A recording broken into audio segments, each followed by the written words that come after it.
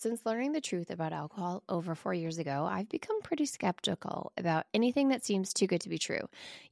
Like alcohol. If you're like me and you can spot a too good to be true health hack from a mile away, congrats, you're a skeptic too.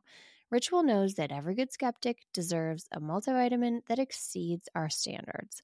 I take Ritual's Essential for Women 18 plus every morning because it has high quality and traceable key ingredients in clean, bioavailable forms. It's gentle on an empty stomach and has a minty essence in every bottle that helps make taking my multis actually enjoyable. No more shady business. Ritual's Essential for Women 18 plus is a multivitamin you can actually trust.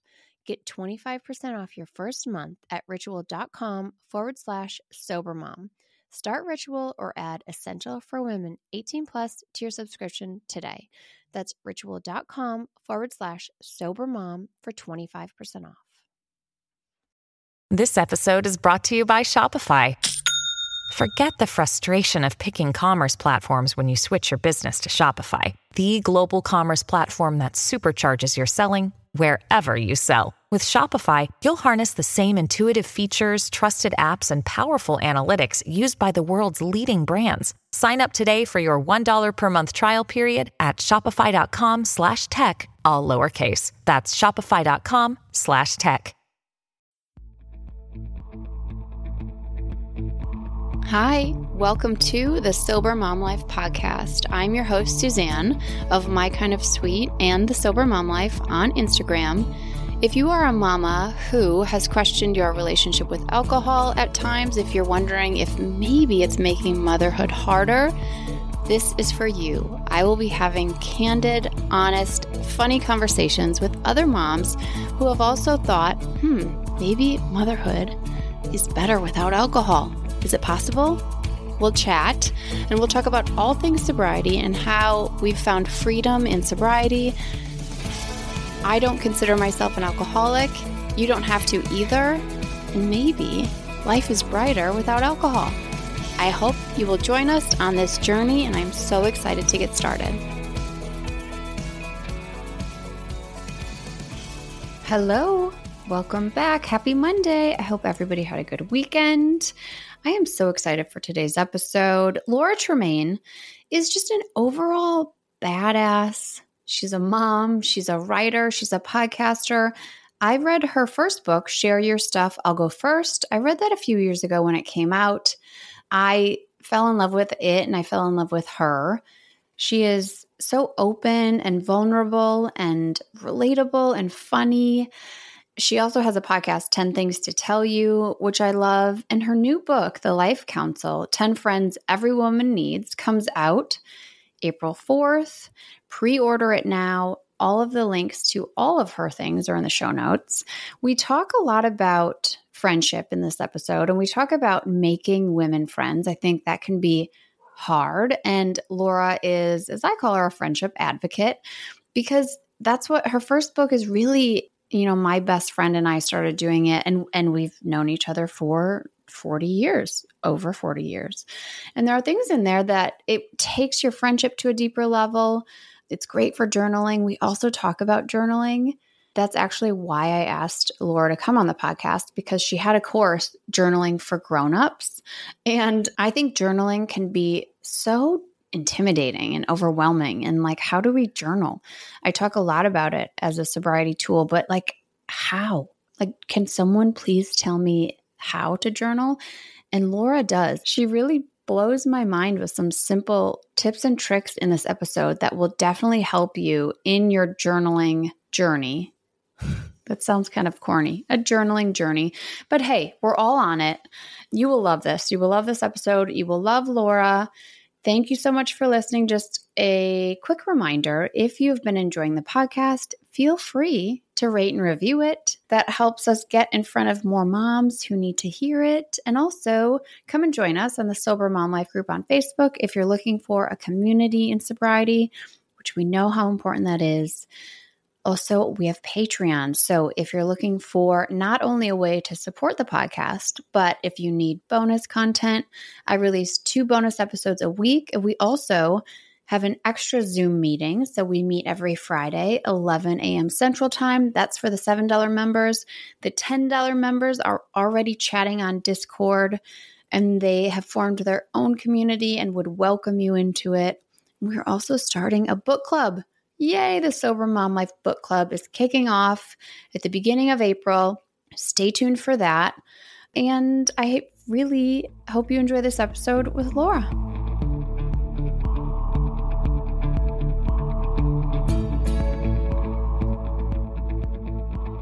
Laura Tremaine, welcome to the Sober Mom Life podcast. We were just saying, we feel like we know each other.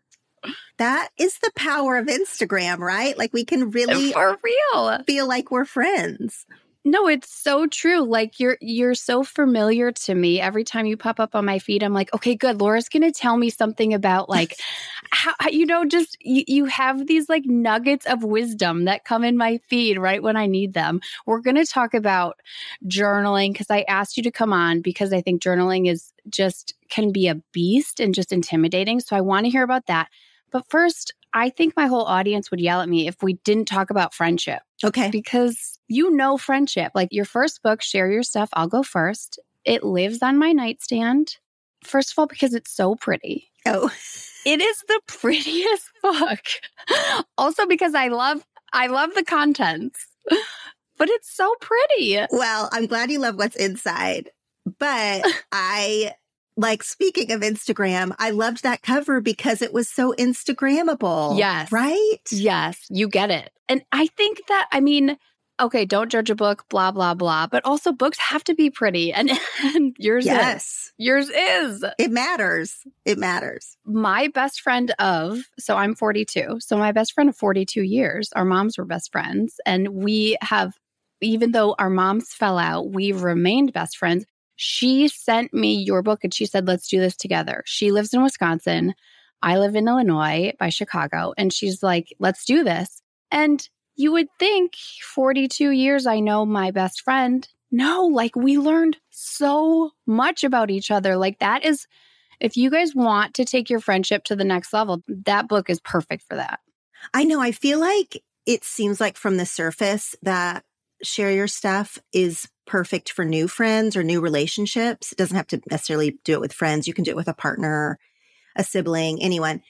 However, I have heard that feedback so many times that doing it with an old friend is the most surprising, or an older relationship, because you think, you can make certain assumptions about a person's life, what was hard about their life or whatever. And then when you go through the questions, their highlights or their struggles might be so different from what you would have assumed. I love it so much. But can we back up and talk about your best friend of 42 years, which I love. Yeah. But your moms fell out. Can you say more about that? Well, yeah. And so it's interesting. So her name's Kate Olson. She's actually at the Mindful Librarian, and she follows you. She's like a bookstagrammer. She's yeah. So she was 3 months old and I was 6 months old and our moms were best friends. And it was this is such an interesting conversation because, when you have just little kids and brand new babies, you generally do like find one person.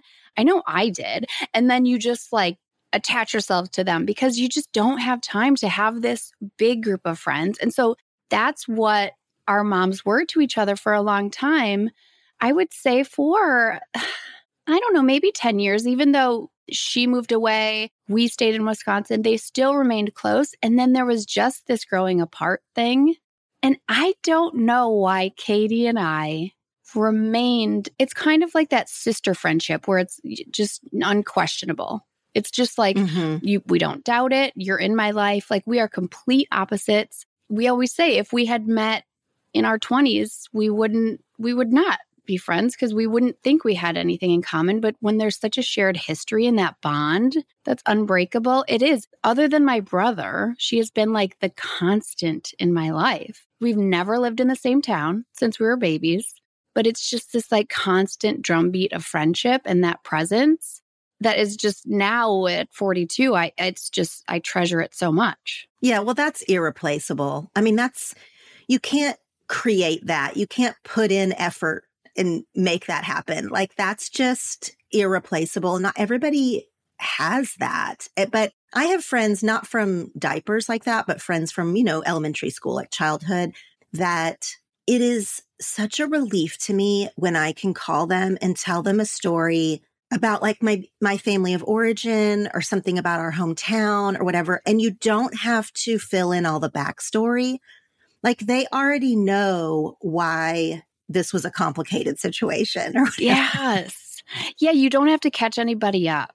Yes. I think so in motherhood, my kids, I have 3 kids. I have 8, 6, and 3. And friendship in motherhood, I think, has been the hardest part for me. And I've been blessed with friends in each area of my life, in high school, in college, post-college, and then working, pre-motherhood, pre-marriage. But then motherhood, it was, and it still is a challenge.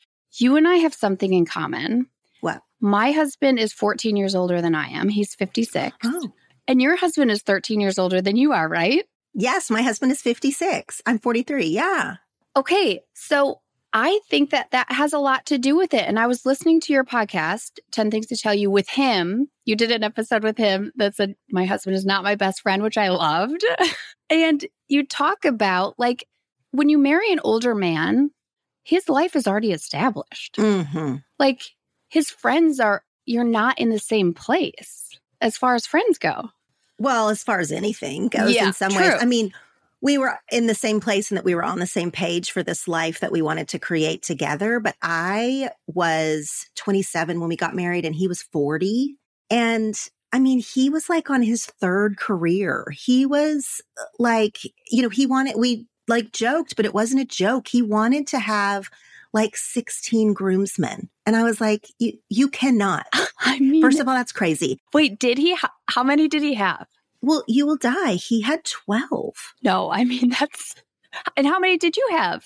I had 6 and he had 12. Acceptable.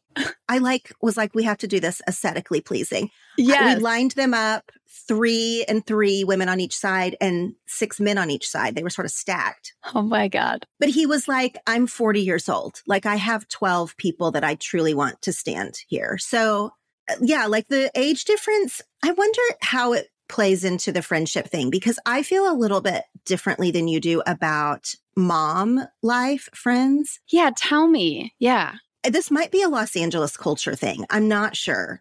But I was really lonely, very lonely. My loneliest time period was in between getting married and my oldest kid hitting like kindergarten. So I tried so hard in the newborn years. Like I went to mommy and me classes. I went to the park. I did the play dates. I went to toddler birthday parties. Like I did all the things to try and make mom friends. And it just did not work for me until my oldest started elementary school.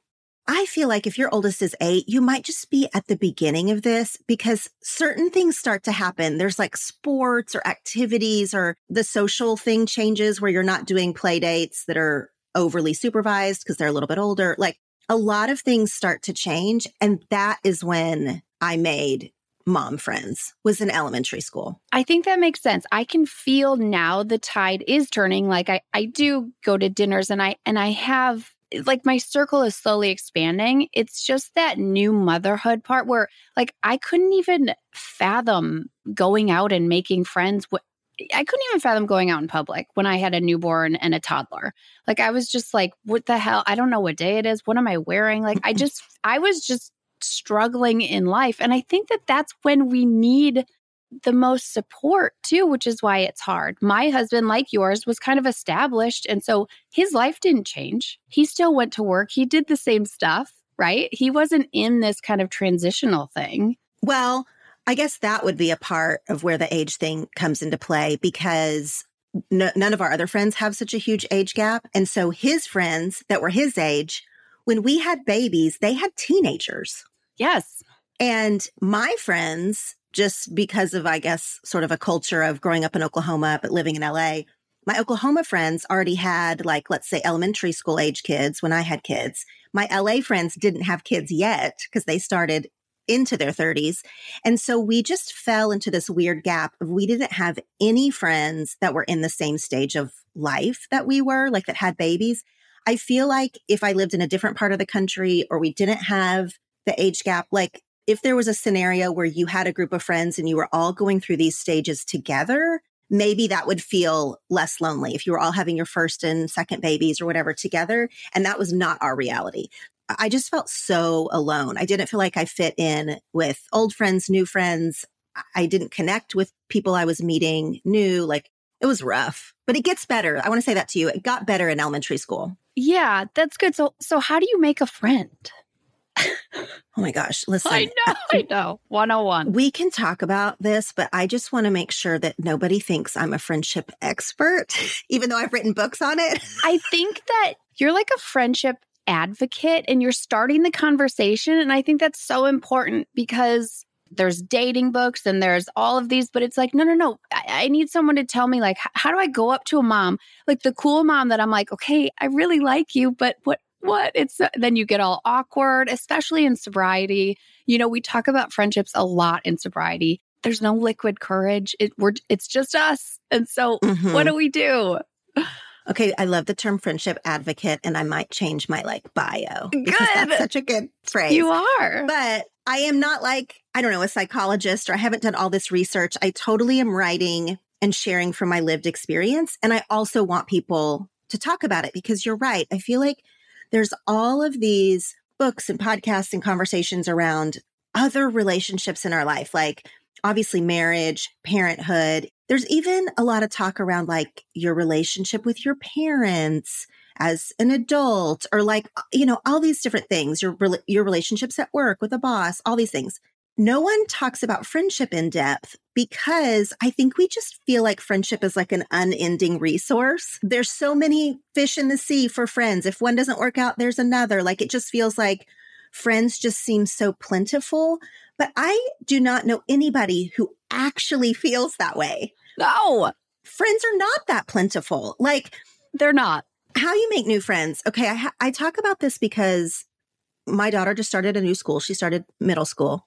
And so I had to like kind of walk the walk actually of everything I've been talking about because I was like, okay, well now I'm going to have to do that awkward thing where I text somebody hi. Like it's like so weird. Yeah. It's like slipping them a note like in middle school. You're like, hey, do you like me? You're like sort of flirting. I mean, you know? It's like a flirt. It's like a give and take. Yes. Which, as a married woman, my flirting game is off. I gotta say, oh, I know, it's not at its strongest. You want to appear kind of like cool and funny and casual and breezy, just like you do in dating when you're like you don't want to seem too desperate and needy. Yeah, don't be too available. Don't care too much. Know what? Like that's where the social anxiety comes in too. Ugh.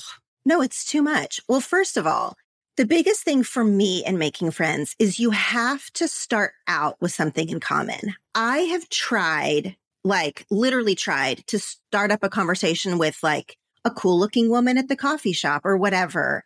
And that has never worked for me. I actually had an old essay on my old blog about how there was this cool looking woman at the coffee shop. And I just knew like, I was like, we would be friends. But, yeah, you know, like it just doesn't work. It is so much easier if you are starting with some umbrella of commonality. So like your kids are at the same school, you work out at the same place, you're in a book club, like some kind of thing that's going to provide a chance for you to see one another regularly enough so that you're not constantly having to like put out all this effort. You're not trying to like each time come up with some new and unique thing you can do besides grabbing coffee or grabbing breakfast or whatever. Yeah. It's too hard. It takes too much mental energy. You need to be able to see each other on a regular basis automatically. So that's the first thing. Pick acquaintances when you're looking at the landscape of your life that already exist in some way. So that's the first thing. And the way I think that sometimes people mess up a little bit. I mean, not mess up. There's no messing up here, but you know what I mean? They're trying for something that is just going to take too much work. And most of us have like busy lives and we need it to be easier. It's not going to be 100% easy, but easier. Mm-hmm. So starting with like a big thing in common. And then, you know, gosh, I just do the thing that you do when you're dating, like I start with a compliment. I always do, like, oh, I really love your shoes, or, oh, I loved that book that you're reading. Yes, that's good. Just start with something like really positive. Most of us, like the listeners of this podcast, this group of people, we're going to be mindful enough to pick up the vibe. Like if someone is just like, thanks. Right. Then I don't want to be her friend anyway. Yeah, like she's not open. Right. But if she's like, oh my gosh, thank you. I got these shoes on sale and whatever. And then you can kind of like start the flirty banter of friendship. Yeah, that's a good in. I like that. Okay. Compliments. That's really good. I like that a lot. I think that some people feel like that's inauthentic. Like I've seen some criticism, about how women, and this might be directed at young girls, but I do think that sometimes this applies to women too, are like overly enthusiastic, let's say in the comments, like, you're so beautiful, you're amazing. Like that kind of activity that we see online, or like women who like greet each other as if they haven't seen each other in years and they saw each other yesterday. I've seen criticism of that, but I actually think that's just like kind of like the bonding ritual of women. I know. No, it's so true. I was playing a game with my mom and my sister-in-law on vacation, and it's called We See. And it's just this like creative, like image, you pair images together. And we were so encouraging of each other. And it just highlighted the fact that women, when we get together, we're so supportive and encouraging. And that's great, because when my husband plays that game, it's not that way. It's just a different vibe. The guy throws off the vibe. He's like, what? That doesn't go together. I don't see it. And I'm like, you know what? Just excuse yourself. That's just our vibe. And that's how it comes across online, is just super supportive. I feel that way. And in my new book, I write out these 5 friendship philosophies. And one of them is like every selfie. I took this from a David Gate poem, but it became a deep friendship philosophy for me, because when we withhold likes and comments on social media, it is sort of poisonous. Like when we're like, I'm not going to like that because she's posted 3 selfies this week, or I'm not going to comment that I love her new haircut because, God, it doesn't even look that good. We are not culture critics. It costs us nothing to like and comment in this encouraging way. And I don't think that that's phony or inauthentic to do that. I think that it's just a touchdown of connection. And I started thinking about this because I do these informal polls on Instagram where I just sort of like toss out a conversation starter and see what people say. Yeah. I asked on Instagram, do you notice if your friends don't like or comment on your stuff? And I wasn't talking to like influencers. I was talking to regular people who use social media in like a personal way. And I have never in all my years gotten such a immediate and wide range of very passionate answers. Yeah, really? They felt so passionate about this question. Some people felt passionately like, no, that's stupid. You can't keep score in friendship. You can't pay attention to that. I mean, like they felt that passionately. Yeah. Wow. And then other people were like, I don't want to care, but I do. I definitely notice when my friends like everyone else's posts, but they never like mine.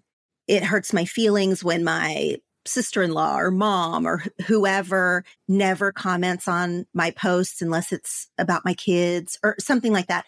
People have deep feelings about this and they don't want to talk about it because they don't want to seem petty. Everyone knows that like you're not supposed to care, but so many people care. Totally. And so I had already been sort of thinking about this a little bit, but once I had this conversation that exploded, my DMs exploded. There was hundreds and hundreds of comments on the post. I mean, people really wanted to talk about this thing of liking or commenting on one another's posts. Some people felt very defensive, like, well, I don't like or comment on anybody's post. Or some people felt like, wow, like as a rule. Yeah, people have like, we have our own rules around it. Right. Like, well, I've liked that person's post too many times. I don't want to look needy. So now I'm going to stop liking. We totally do. Like we get in our head in 100 ways.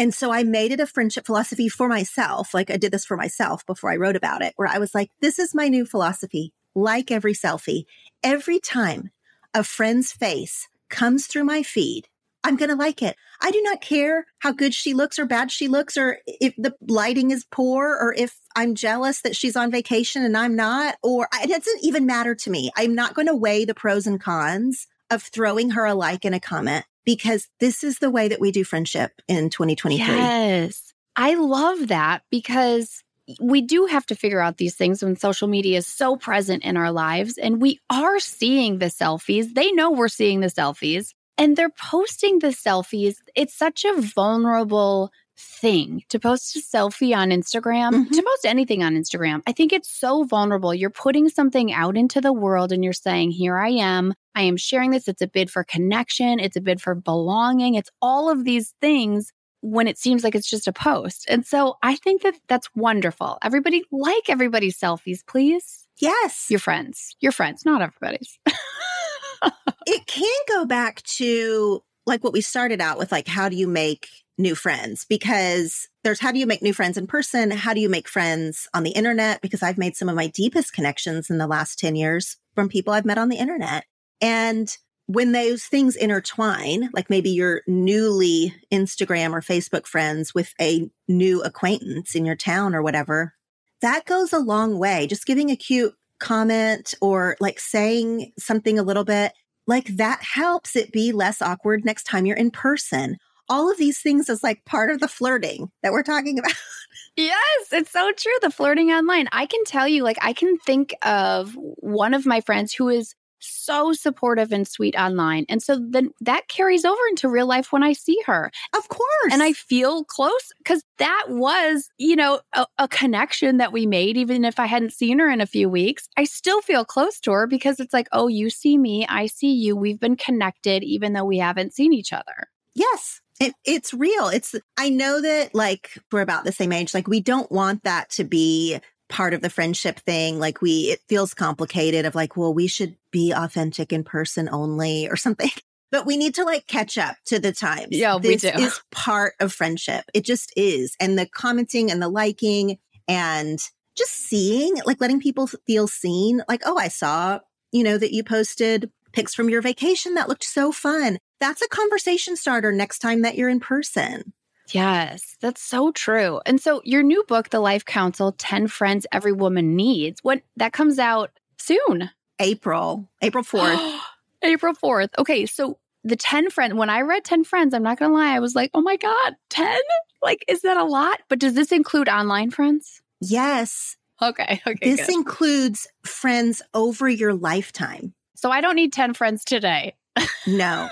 I have to tell you, good. So many people are stressed out by the subtitle of my book. When they see that it says 10 friends, immediately. Really? Not just me? No, not just you. So many people. In fact, I ended up addressing it in the book because when I, released the cover and people saw the title or whatever, I was still in the editing process, addressing it a little bit in the book of like, don't see that subtitle, 10 friends, and immediately go to a place of scarcity of like, well, I don't have that. Yes, I did that. I can't read this book. It's going to make me feel bad. I didn't do that because I was like, okay, I need to know. I think it's a great subtitle. If it gets people talking and if it gets people feeling and it's like, hold on, okay, 10 friends, let's see. I'm curious now to know the 10 friends. So the 10 friends are over the course of your lifetime. And some of them like even lend themselves to being seasonal. You're not always going to have a mentor. Like that might be a certain time in your career or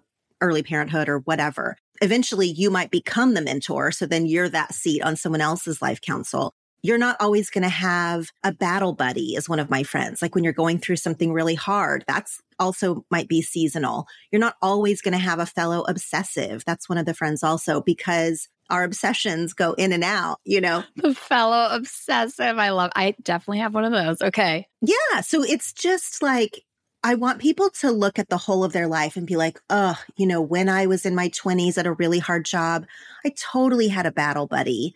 Like in that situation, I'm wanting people to look at like their whole landscape to see what different people have brought to their life. And then also like who they are in other people's lives. the people that have made the biggest impact, they're not always childhood friends from diapers. They're not always soul sisters. It's not always that deep. We are going to have a lot of relationships that are more surface. They're online only. They are at work only. They're because we were both obsessed with a band or a podcast or a TV show only. That's only what that relationship is, which is sort of a shallow connection, but it still is really fun and matters. Yeah. That's what I want people to think about. Like, I don't want people to feel the scarcity of they don't have 10 soul sister deep friends. Right. Right. Of course, not very many people have 10 of those. You know, these are all different types of friendships and they're still valid. I wanted to give some validity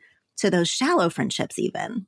Yes, I love that. So the friends that I connect only on about Bravo and the Housewives, those are meaningful connections. Like those are important friends. It's fun to you. Yes. Those are friends who are like sharing like a hobby with you, basically.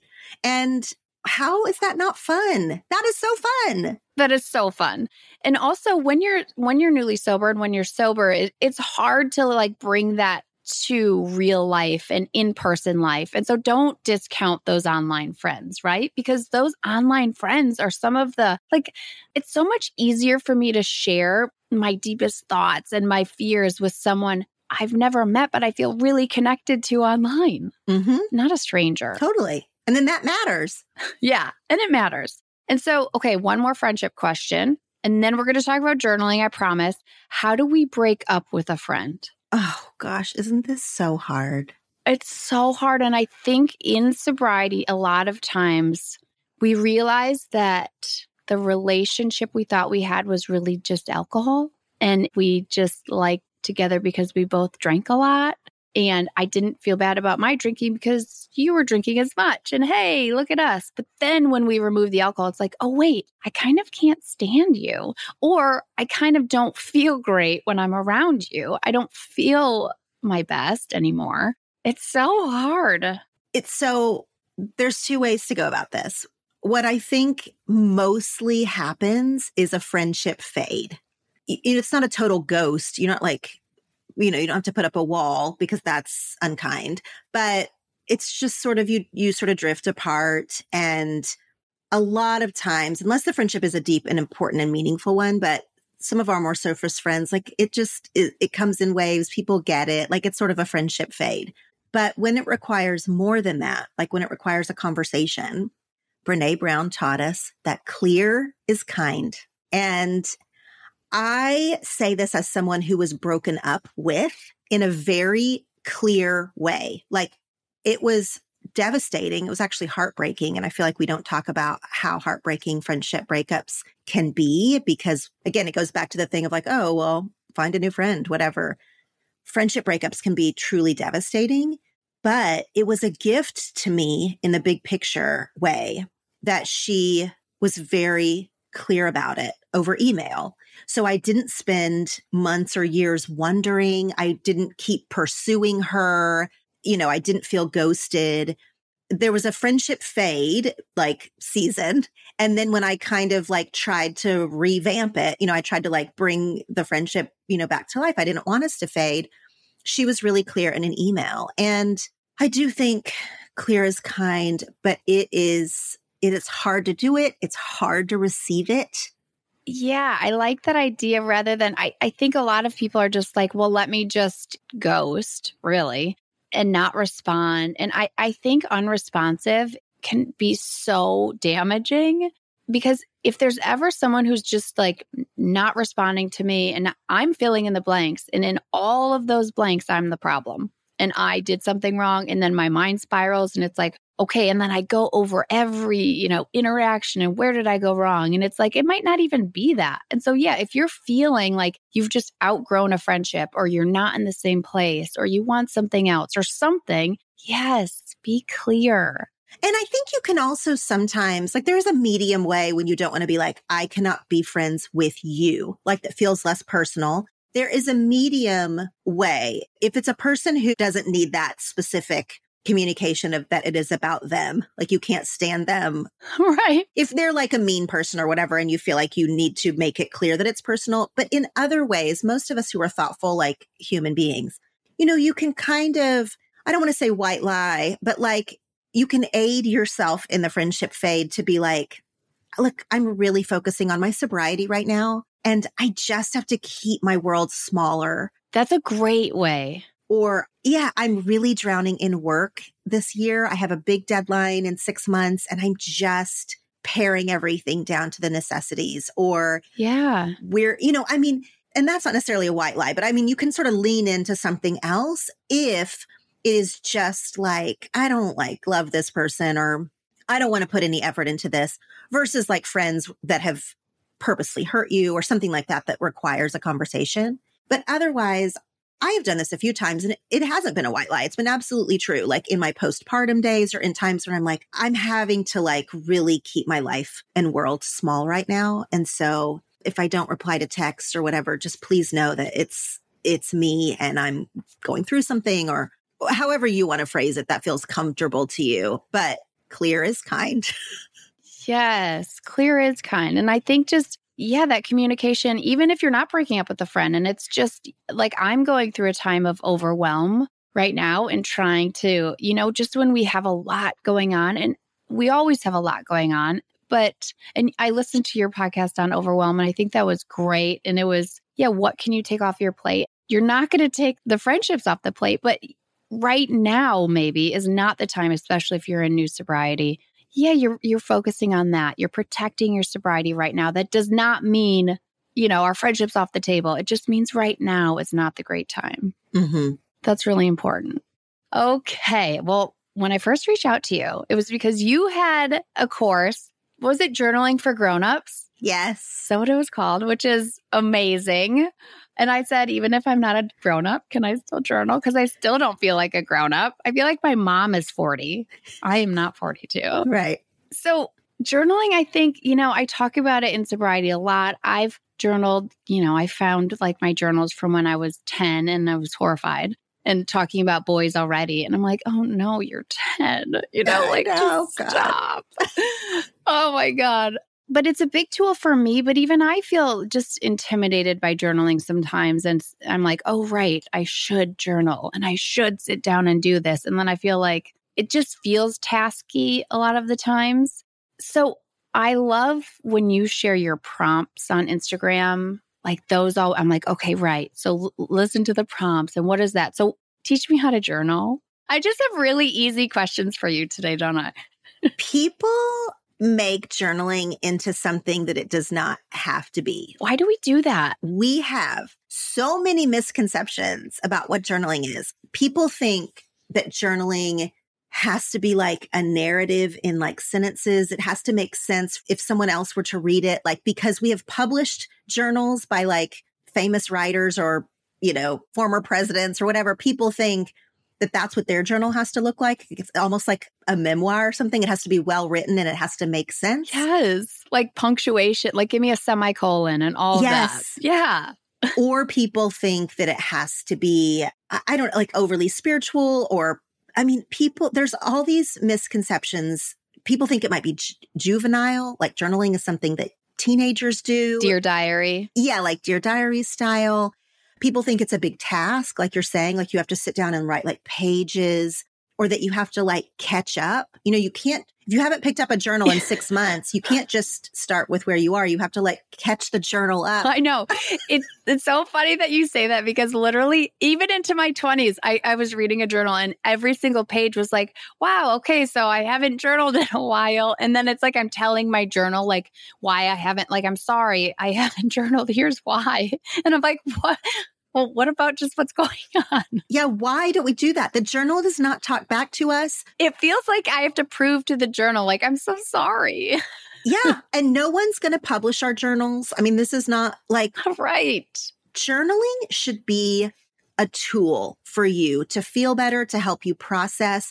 If you want to use journaling as a documentation tool, which is another type of journaling, if you want to like really document a season in your life or something like that. And so you do kind of want it to make a little bit of sense. That is a task. Like that is like keeping a scrapbook or, putting together a photo album. Like that is a different type of project. Most of the time when I'm talking about journaling, I want people to use it as a tool for personal growth or healing or sort of process their emotions or just get in touch with their emotions. And so because of that, I tell people a few different things. One is do not use a pretty journal. Don't do it. What? Okay. This is blowing my mind right now, and it's going to be hard for my brain to wrap around, but I'm open. Okay. If you have an extra pretty journal, and notebooks are beautiful. I collect them. I think they're so pretty. I love notebooks. Yes. It really affects how you write inside of it because you don't want to write. You don't want your handwriting to be messy. Yes. You don't want to put something like sensitive. If you're really struggling with something, you don't want to put that down in a pretty journal. Yes. Because you're going to keep a pretty journal and you don't want someone else to find it and you don't want to read it later. You don't want to soil this pretty journal. Stop that. That is also stupid. You need to get just a plain notebook. Oh my God. Like the plainest. Okay. I just use a plain black moleskin. But you could use you could literally use like a spiral notebook from Target. It does not matter, but don't use something that's going to feel precious. Stop that. Yes. Okay. You've got me. Okay. And then secondly, and I think this is so important because no one gives us permission to do this as adults. It doesn't need to make sense. You don't need to catch up.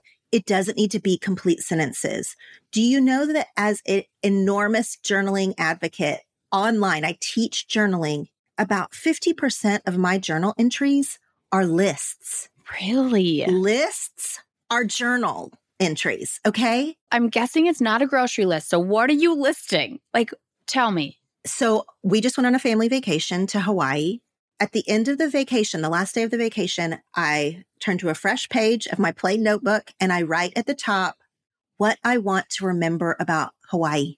And then I just bullet point things that I want to remember, things that my kids said, the best meals we had, like whatever. I don't write a paragraph about them. I list them. Now, if there are some things that I want to come back to and write a paragraph about why something felt beautiful or special or something, then that's a jumping off point because I've made the list and then I maybe will then write some more sentences about a few things. But I don't feel like I have to encapsulate this whole trip. No. Paint the picture. Yeah, because that's a lot that we just went on a trip too. And I find myself being like, okay, I want to remember that. And then I write, but then it's like, okay, well, we did this, blah, blah, blah, blah, blah. And it's like, yeah, the meat of the story is that Gray said this really funny thing that I don't want to forget. Yeah. When you read back, if you choose to read back to your journals, because I'm going to get to that in a second, you do not care about how pretty the sunset was. You don't. No, you don't. You care about what your kids said. You care about, that you went snorkeling together. It was the first time one kid did this or that. You care about that you had a meaningful moment with your partner. You might care about a truly standout meal. I mean, I don't know, but you don't care about some of these pretty fluffy things that we write about. And so give yourself permission to just make a list, or that's for something like this, like a vacation. If you are journaling for something emotional, it's like you're going through something, you need to get your emotions out, give yourself permission to make it not make sense. You don't need to explain anything. No one else is going to read this. You can just write, the scrappiest thing in your grossest handwriting. Just get your emotions out because this is my next big thing. Throw it away. Wait, which one? All of them? No. Oh, no. Certain entries. Okay, for the emotional one, right? You don't throw the list one away. I don't throw the list ones away. Do you go back and read them? Almost never do I go back and read them. Even when I wrote my first book, which has a lot more sort of memoir type stories in it, I went back to use them as research. And then I was like, no, I don't want to read these old journals. I'm not writing this book from the place of the 22-year-old Laura. I'm writing this book from 40-year-old Laura's perspective. Yeah. And I know how I felt about it. I don't need to revisit it. Right. So I keep those journals, some of those old journals, but I don't ever really revisit them. And I didn't use them for my own memoir, which is shocking to people. And I want people to feel like they can throw away what they write down, because this is addressing one of our obstacles to journaling. We don't want to journal in a messy way. We don't want to write down something that someone could find or read. So if we're having to write down something really ugly about a family member or friend or something, one of the reasons that we don't write it down justifiably is that we're afraid someone's going to find it. Yes. When I die, are my kids going to read my journals? Right. Which they will. That's a valid worry for people. But if you give yourself permission, like, I need to get this out of my head and body and spirit, I need to get this onto the page, and then I'm going to throw it away, that's actually part of the releasing. That's part of the journal being a tool of letting you get it out. Sometimes you'll see patterns on the page, or you'll write something on the page you didn't even know you felt until you wrote it down. It can really like help you process and notice things. And then you can alleviate all this concern by throwing it away, burning it, ripping it up. It doesn't always have to be dramatic like that. Mine are never dramatic. I usually just throw it away. Do it. Can you just burn? I love drama. Burn it. Burn it.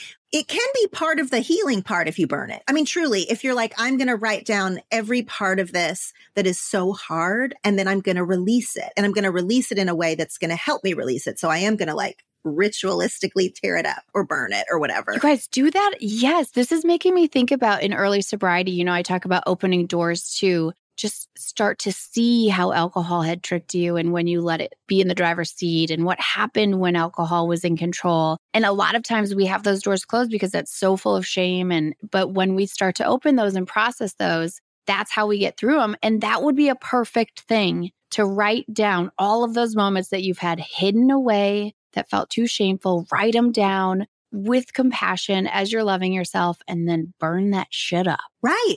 Why do we feel like we have to keep them? You know why we think we have to keep them? Because it's in a pretty notebook. So true. And it feels like this is what, when you said throw it away, I was like, oh, but all of that time that I spent, why does that feel like if I don't have something to show for it, something tangible, that I wasted my time?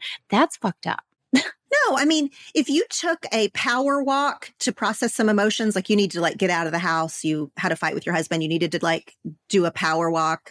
You do feel better when you get back, but nobody was like, let me see your Apple Watch proof that you did this. I mean, no. Yeah, let me see your steps. Yeah, how many steps? Otherwise, it didn't count. Although my mom does think that. She wears that watch and she's like, I got 10,000 steps today. That's so true. Okay, the pretty notebook thing. Okay, you guys, no more pretty notebooks. Not even the ones that you keep. I mean, I have pretty notebooks for other things. Okay, what do you use your pretty notebooks for? I have an affirmation journal. I have a gratitude journal. Tell me that. Wait, what are these? You've got a lot of journals going at the same time. Yes. They play different roles. I do. And I advise that, especially for those of us who like notebooks, because this gives you an excuse to have a pretty notebook and write in it. But that's really a different thing from journaling as a tool.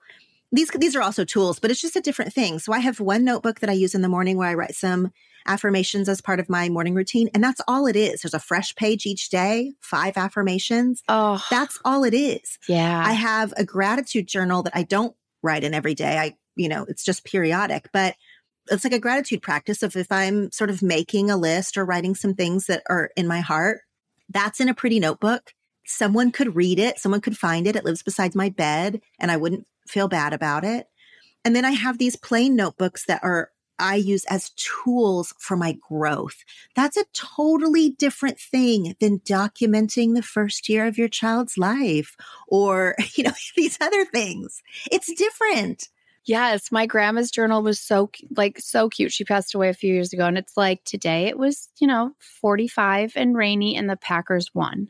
And I wore this, and I'm like, Grandma, I'm so glad that I know that in 1985 this happened.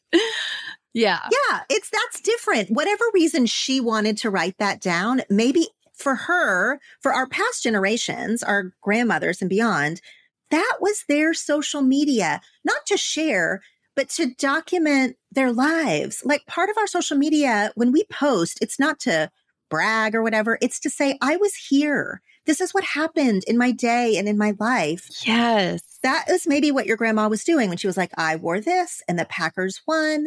Yeah. That's just her like sort of affirming to herself. I'm sure she would not use that woo-woo language, but like, yeah, that is her sort of spiritually being like, this was my life and I was here. I'm here. Yeah, exactly. And we don't have to use journaling in that way now. We can, of course, but like we have social media and we have other ways to say we were here. And so journaling, to me, it's a tool, and we have so many hangups about it that no one ever tells us to like release those hangups. You don't have to keep a journal. You don't have to use a pretty notebook. It can be messy, all the things. Yeah. And I love this idea that, because in my mind, it was like one journal. And I do get overwhelmed. Like, wait, am I saying what I'm thankful for? Am I writing my deepest, darkest secrets? Am I just documenting our vacation? I love this idea of different journals. I think that is a light bulb thing to me. And I'm like, wait, that's great. More notebooks. I'm on board. I saw you post on Instagram. It said, when you're talking, you're not feeling. Yeah. That blew my mind. My mom's a therapist, and we are talkers, and we'll talk about our feelings, but you're not doing both. Mm-hmm. And I'm a talker and I'm a verbal processor. So when something has happened and I need to talk through it with a friend, we will talk and analyze it for an hour. I will get on Voxer, this app I use with my friends, and I will just, Vox these voice messages. What is Voxer? It's to share voice messages? Mm-hmm. It's a voice messaging app. It's sort of like, but unlike voice messages, like in your texting or whatever, it saves them. It keeps them. Oh, that's cool. I love it. And I will really verbally process something from each angle and whatever. Like I'll really talk it through. And I am a type of person who I like repeat stories. I mean, not like to the same person, but I need to say the exact same thing to my husband and to my friends and to my therapist as I'm processing through stuff. And I will do this like verbally. But because I'm such a talker, I realize that talking and talking and talking is a way to not feel the pain of it. Analyzing it keeps you from hurting. Yeah, because you're all in your head. Yeah, and you're like problem solving, sort of. Like when you're verbally processing it, you're like trying to make sense of it. You're trying to put the pieces together. You're trying to explain the story to someone else. Like, yes. But all of those things, which sometimes are necessary, are not letting you really feel that this is painful, or that your feelings are hurt, or that you really love someone, or all these things we don't let ourselves feel. And I'm sure in your community, you must talk a lot about the ways that you try to not feel things. Like, yeah, that's why people, drink, is to not feel things. And we talk, or I do, certain personality types, I guess, talk in order to not feel things. It makes us feel productive. And sometimes pain is not productive. It's just, it hurts, something that hurts. Yes. And it's scary. It's scary to stop talking and start feeling. Oh, it's first of all, it's miserable. It's terrible. Yeah, it's miserable. It's terrifying. It's horrible. It's not fun. Oh, God. Okay. I am going to get more notebooks. And you changed my thinking about journaling. And now I kind of feel like a grown-up. I got to say. You're going to journal for grown-ups, just like my class. I know. Are you going to have another one? I am. If people go to my Instagram, they can sign up to get like an email the next time I do the class, because, this is so funny. I was like, I don't know, maybe like 50 people will sign up for this. I was like, I will count this a win if 50 people pay for this class, because, it's sort of niche and like whatever. Yeah, that's a lot. Do you know how many people signed up for it? Tell me. 500 people. What? Yeah.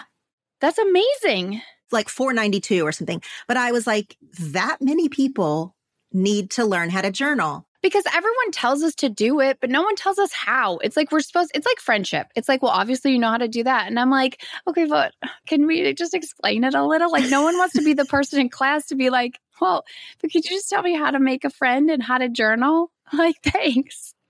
And you're doing that. Yeah, people want to know. I'm doing it. I'm trying to do it. No, you are doing it. I'm telling you, you're amazing.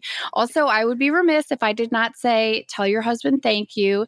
Your husband, Jeff Tremaine, is the creator of Jackass. It has provided so many laughs in our household. Jackass Forever came at a time when I think we needed it the most. Yes. And everyone from my 8-year-old, yes, I let my 8-year-old watch it even in the beginning. She's like, what's happening? I'm like, oh, it's fine. And my 70-year-old mom, we were just dying laughing. So please just tell him thank you. I'm so glad. I'm so different from my husband in so many ways. And and people are often like, how do you connect? I don't know. People are like, just how do you? Yeah. How is this working? And I'm like, we are doing very different work in the world, but I really appreciate what he does. Like, I see it on a global level that making those movies, it really matters to people. Making people laugh is always important. And so I'm proud of him. Yeah, you should be. It's always important. It's medicine. And I think it just came at the perfect time when America needed a collective belly laugh at something so silly and hilarious and gross. So gross. And it was just so gross. But it was perfect. Oh, it was perfect. I adore you. Tell everybody where they can find you and your book coming out, buy your other book, all of the things. You are busy. Thank you for having me. This has been such a fun chat. We could have gone on and on, I feel like. I know. You can find me at lauratremaine.com. My new book, The Life Council, comes out April 1st. I would love people to buy it. And I have a weekly podcast called 10 Things to Tell You. It's amazing. Thank you. And I prefer Instagram of all the places. And on Instagram, I am at laura.tremaine. Yes. Go just follow her, pre-order the book, listen to the podcast, do it all, you guys. Laura's going to help us be good friends and who journal, and her husband's going to make us laugh.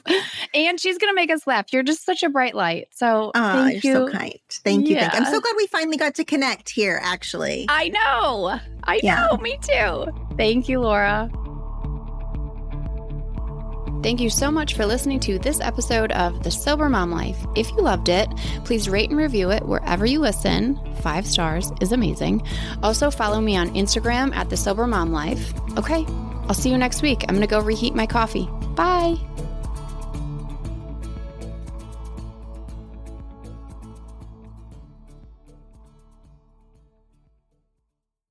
Why are we doing an ad again? So that we can tell people about brand new information, a pop culture and political podcast. Say it in a way that doesn't sound like game show host. Okay, do you want to be in a room of overeducated douchebags and feel comfortable? Brand new information is for you. What's it going to take to put you in this podcast today? We have brand new information on sale for free. Free! Wherever you get your podcasts. Yeah, we might not break the political and pop culture news of the week, but we put it right back together for you. That's right. Listen wherever you find your favorite podcasts. Addiction impacts all of us. Addiction's consequences run through all of us. From ourselves to our loved ones and through our communities, addiction creates so much loss and grief. My name is Dwayne Osterlin, and I'm the host of the Addicted Mind podcast, a show featuring personal stories, expert guests, and vital information about addiction and addiction recovery. We'll talk with leading treatment providers to discuss the latest research and treatment options for this devastating disease and advocate for mental health awareness. We discuss topics like the importance of creating a community of support to helping loved ones to some of the latest research on psychedelic medicines. The Addicted Mind podcast has been about creating hope, listening to stories of many amazing people that have overcome addiction and are thriving. If you or a loved one is struggling with addiction, subscribe to the Addicted Mind podcast wherever you get your podcasts or check out theaddictedmind.com. New episodes every Monday. See you there.